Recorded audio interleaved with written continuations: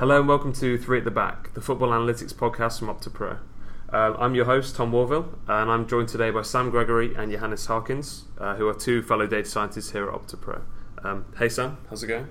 Good, how are you? Not too bad, thank you. And Johannes, how are you? Good, thanks. Cool. So the main topic we're going to discuss on today's podcast is about the possessions framework that we debuted on the OptaPro blog a couple of weeks ago.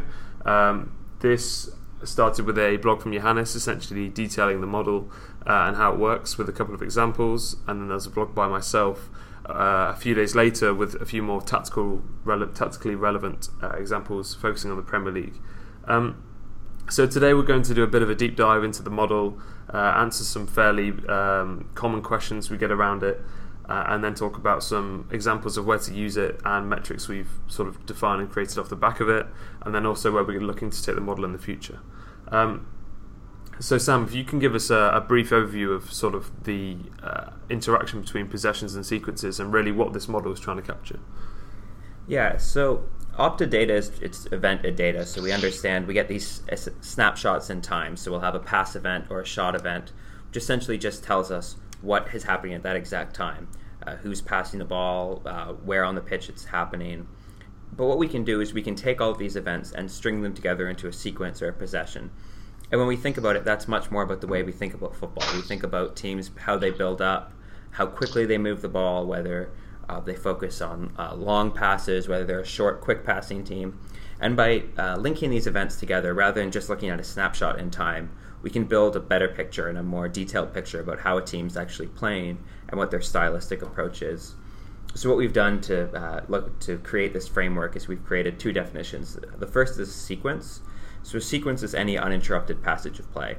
So that's a team in possession there's no whistles, so the ball doesn't go out of play, there's no fouls, there's no shot, and there's no defensive action by the opposition interrupting that sequence. So with these sequences, we can look at how the team is actually playing in possession. But within a sequence, a team can have two sequences that are linked together. So let's say a team is in possession of the ball, they play a few passes, and then the player in possession is fouled.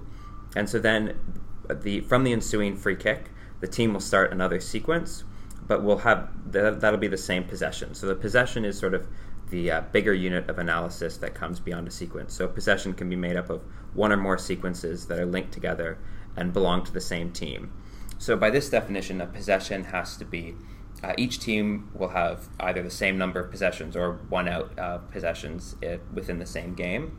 And when you think about it, it makes sense because one team will be in possession until they lose possession to the other team, and then they'll be in possession until they lose possession again. So by that framework, you'll always have the two teams with either the same or one out number of possessions. And this sort of seems counterintuitive when you compare it to possession percentage, which can be very different from two teams over the course of a game.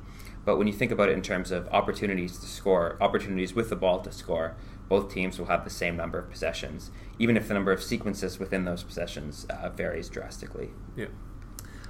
And Johannes, I guess this changes the onus on sort of looking at the event level, like Sam's saying, to then judging teams on what they do with the ball and how efficient they are with the ball, which is something that is a common way of analysing the game in basketball, if I'm correct.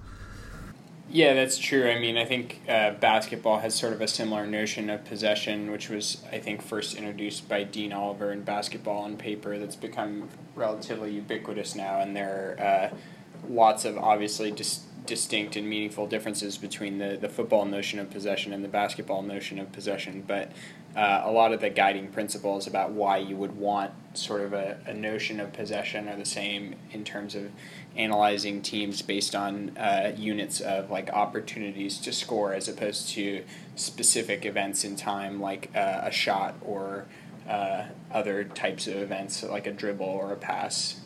And bringing it back to sort of the football model, Sam, what are the sort of tactical relevance of using this possessions framework? What tactical questions can we look to answer using it? Well, as I mentioned, I think the way that coaches think about the game and the way that we even just talk about the game tends to be in terms of how teams approach stringing these events together. So when you look at a pass event, you can tell, okay, was it a long ball or was it not? But that only really gives you an indication of what is happening at that exact time, not the broader team's approach.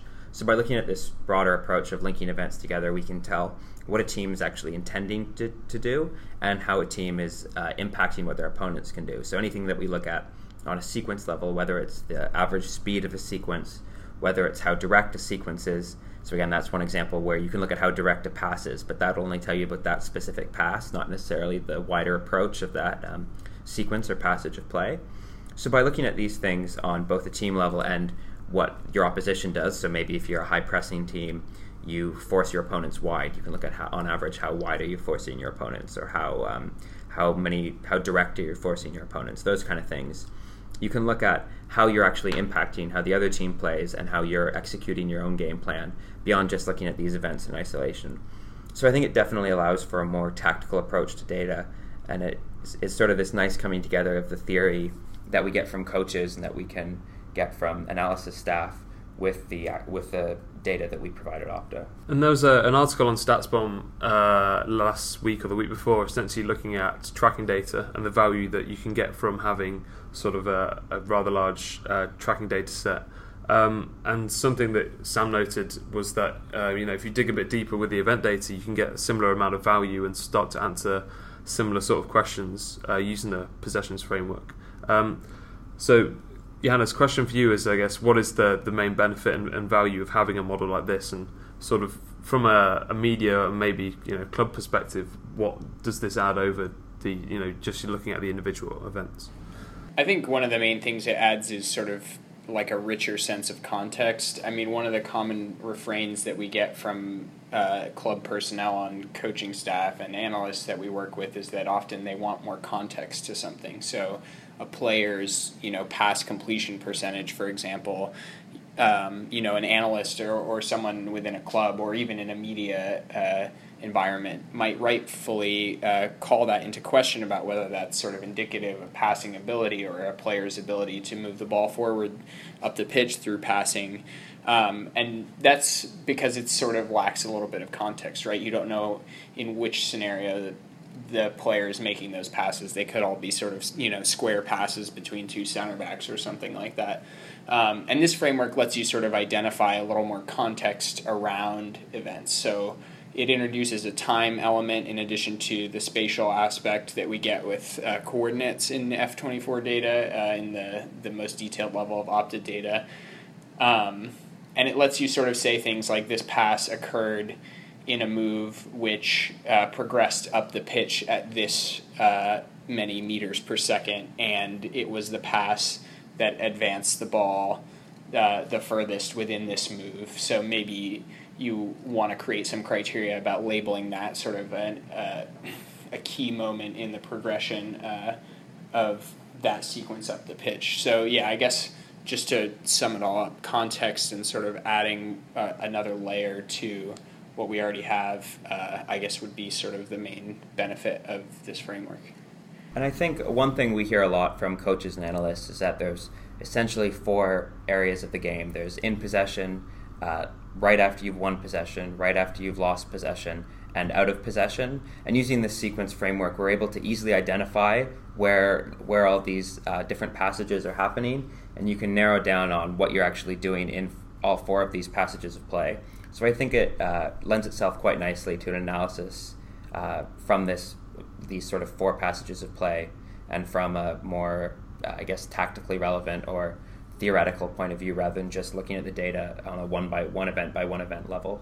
So this project wasn't something that we took on ourselves. There was a collaboration involved with several other parties. So Johannes, if you don't mind sort of detailing the process we went through and who was involved in that. Yeah, just to take it all the way back, I guess, to the beginning or the inception of this model, Sam Green, who some people may know, who has formerly worked at OptaPro and Aston Villa as well, he was the first person to sort of come up with the logical framework for sort of like stringing these events into sequences or groups of events.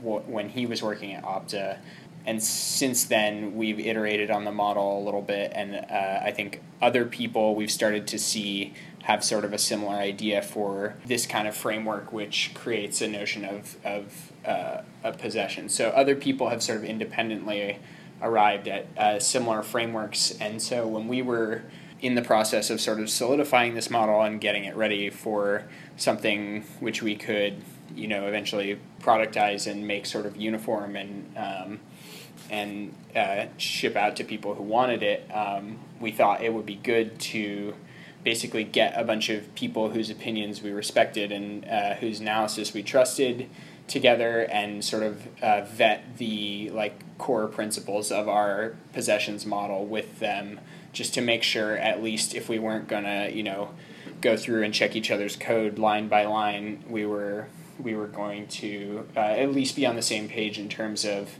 the fundamental guiding principles about what ends a sequence or a possession, and how many possessions are there roughly per game, and are we all on the same page that each team basically has the same number of possessions per game and things like that. So some of the people we spoke to for that were Dr. Gary Gilad, who some people may know, who's a frequent attendee of the OptaPro forum and has presented several times. Sam Green, again. We spoke with Ian Graham as well at Liverpool, and Michael Cayley, too, who some people may know from sort of the analytics, blogging, and media community. Okay, cool. So I think that's everything for part one. If you're listening, you should have a decent overview of sort of the model itself, who is involved, and how it works. Stick around for part two, where we'll chat a bit more about examples of this, different teams, different players, and where we'll be taking the model next.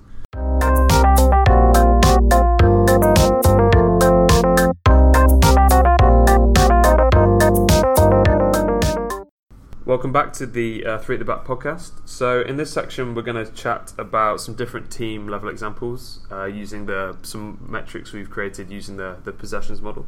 So Sam, you are going to talk a bit about RB Leipzig, right? Yeah, so looking at some sequence data from across Europe this year, the team that really stood out to me the most, I think, was RB Leipzig, just because a lot of the things that they do don't look that strange when you're looking at traditional stats. I mean, they finished second in the Bundesliga this year, and those numbers are reflected based on, even the more advanced stats we have, like expected goals, they do quite well on. But they look like a second place team. There's nothing that really, really jumps out to you. But when you start to dig a little deeper into the sequence data, they really do look like an unusual team, and that's something that's reflected based on when you watch them play. They had this 4-2-2-2 formation, which people were talking about for a lot of the season. So I think when you start to look at the sequence data, this sort of tactical uniqueness comes out a bit. And one of the first things that I look at is just the number of sequences per game that they're involved in. So they were involved in their games had the second most sequences in all of Europe last season, only second to Ingolstadt, another team in Germany. And when you look at teams that have a lot of sequences, that means that there's lots of shorter passages of play, because of course these sequences we mentioned earlier in the podcast are interrupted by any defensive action or any foul. So if the ball is moving quickly from team to team, or even within the same team, just having short passages of play, then you'll have a high sequence number at the end of the game. And so when you look at the teams that had high sequence numbers, they're fast teams. So Liverpool were involved in lots of sequences this year. Ingolstadt, again, a really direct team. And Leipzig, which really stood out, that Leipzig had the second highest number of sequences. And this is reflected in direct speed as well. So direct speed is a metric where we look at on the individual sequence level, and we look at how quickly a team moves the ball towards the opposition goal, and so the meters per second towards the opposition goal line is what we look at. So Leipzig on average moved the ball 2.2 meters per second towards the opposition goal line, which was the fastest of any team in Europe. And that takes into account all ball movements, so not just passing, but carrying the ball as well. Yeah, it looks at all the movement that a team makes from that sequence. And when you look at this, again, they're linked with the other teams that are quite high in this category are all quite direct teams. So you have teams like Darmstadt, Ingolstadt, again, show up highly. But Leipzig was higher than any other team in Europe this year at just moving the ball quickly towards the opposition goal, which again we saw with just quick attacks, counter attacks through various players. And when you look at Leipzig, they're one of the few teams that had this high direct speed themselves, but were also able to prevent the opponents from moving the ball quickly or moving the ball a lot. So in terms of progress allowed, the only team which allowed opponents, which on average had opponents with sequences that moved the ball the shortest towards their own goal line. So we look at progress again. So that's how much you move the ball from your own, closer to the opponent's goal line from your own goal line. So on average, RB Leipzig's opponents only ended their sequences 11 meters closer to their goal line than they started. And Tottenham were the only team that had restricted opponents to shorter progress in their sequences. And the rest of the teams in that ranking are all fairly what we think of as high-pressing teams, correct? Yeah, so if we look at other teams that finished highly in this ranking, Spurs were first, then Leipzig, then Manchester City, then Borussia Dortmund, Barcelona, Liverpool. So it's all high-pressing teams and teams that restrict opponents to very short sequence lengths. So again, this is sort of a good example of a unique team in RB Leipzig, but B, also looking at how we can analyze both defensive and attacking performances using sequence data. So we've looked at how quickly they attack in terms of direct speed. We've looked at how they restrict opponents to very short sequence, or don't allow their opponents to move the ball forward as effectively as their opponents would like to by using progress against. And then we can look at how these two things combine into the number of sequences per game that includes both opponent sequences and their own sequences.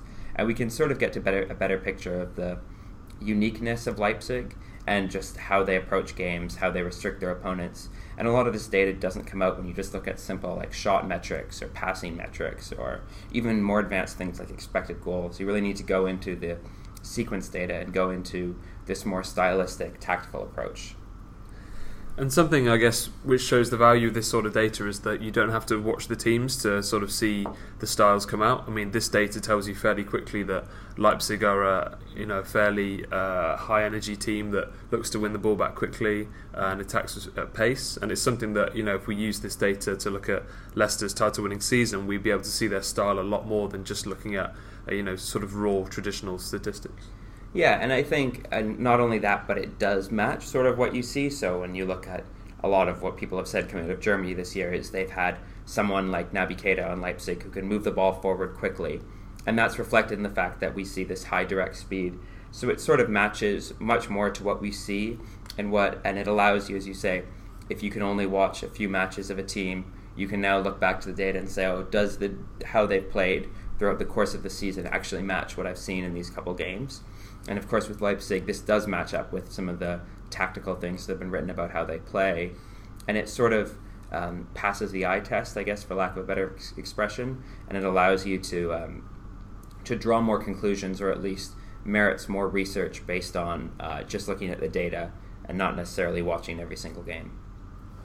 And just to add a quick plug to that, we recently released a new video on the Opta Pro YouTube channel, which essentially looked at Borussia Dortmund and comparing Thomas Tuchel's Borussia Dortmund side to Jurgen Klopp's Borussia Dortmund sides, and using some of these sequence level statistics to sort of compare how the teams have changed and sort of the style of play.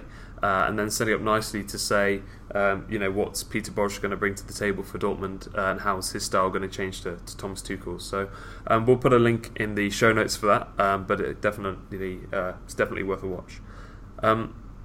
So another example that we kind of briefly touched on there of using this data is to compare similar teams. And that has obvious implications for opposition scouting your own team, and then also for transfers as well. So, Johannes, you had an example of sort of using this data to sort of show the style of team that a player is potentially coming from and whether he's going to slot into a system that's exactly the same or maybe has to adapt to a team that's slightly different. So you have Mohamed Salah moving from Roma to Liverpool, right? Yeah, I mean, I think that's a transfer that's been discussed a lot lately, and in terms of comparing teams, this sort of framework for assessing style in a number of aspects allows you to compare teams along those aspects. And obviously you could do it in sort of like a formal and sort of statistical way, like I've done in the past on the Opta Pro blog, or other people have done using sort of like similarity metrics, but this is just more of an informal comparison of where these two teams lie across various axes. So if you look at English teams and Italian teams sort of in the same pool and then compare Roma and Liverpool, they're similar in some aspects and sort of dissimilar in others. Liverpool are kind of interesting because they come up in some of these sort of pressing indicators or like speed indicators, like Sam was saying before, but they're also sort of not drastic standouts in that direct speed measure. So, which is something maybe that might be slightly confusing based on, Jurgen Klopp's reputation. But one thing this framework allows us to do is sort of drill down on specific types of sequences. So one thing that this framework lets us do is look at different types of sequences, and you can sort of label them or drill down on a specific aspect of play. So Liverpool don't come out as very fast in terms of that direct speed metric in the Premier League, and comparing them to Serie A teams and Roma in particular. Which is kind of at odds with maybe their reputation and Jurgen Klopp's reputation as a sort of a direct side. And indeed, when you drill down on quote-unquote transition sequences, which would be sequences starting in your own third and ending in the opponent's third, they are the second slowest team by direct speed, only to Juventus across Premier League and Italian teams, and they have some of the most passes per sequence. So they're quite methodical in build up in these transition sequences, which is sort of counterintuitive, but they also have quite a few sequences which start in the opponent's third. So they're not very direct or quick when they're moving from their own third to the opponent's third, but they win the ball back in the opponent's third quite often. They have the highest percentage of open play sequences which start in the opponent's third. And on those ones, they definitely look more direct. So that's kind of a way that you can sort of split down on two different types of sequences based on your definitions, and look at a way to sort of split the phases of play for a given team. So, I mean, a lot of club analysts will use a similar sort of framework to analyse games. So they'll look at different sequence types, like direct / fast attacks, build-up attacks, things like that. And then they'll sort of use those definitions to then clip video. So it definitely feels like there's efficiencies in using this possessions framework to sort of drill down and look at similar teams potentially, and also just being able to quickly find clips, which I think for some, if not for many club analysts, is quite time consuming. So would you agree there's probably some efficiencies in using that model there? Yeah, definitely, and it sort of allows you to come up with your own definitions and really get quite custom in terms of like the context you're talking about with which types of sequences you're looking at. Just to move to Roma a little bit, they are similar to Liverpool in the sense that they have a high percentage of sequences starting in the opponent third. And so, yeah, I guess this is a little bit of a mix maybe of high pressing and sort of just territorial dominance leading to opponents being pressed in a little bit. But, yeah, Roma win the ball up there often as well. But they tend to cross the ball a lot more when they win the ball up there, and they also cross more, generally speaking, than Liverpool.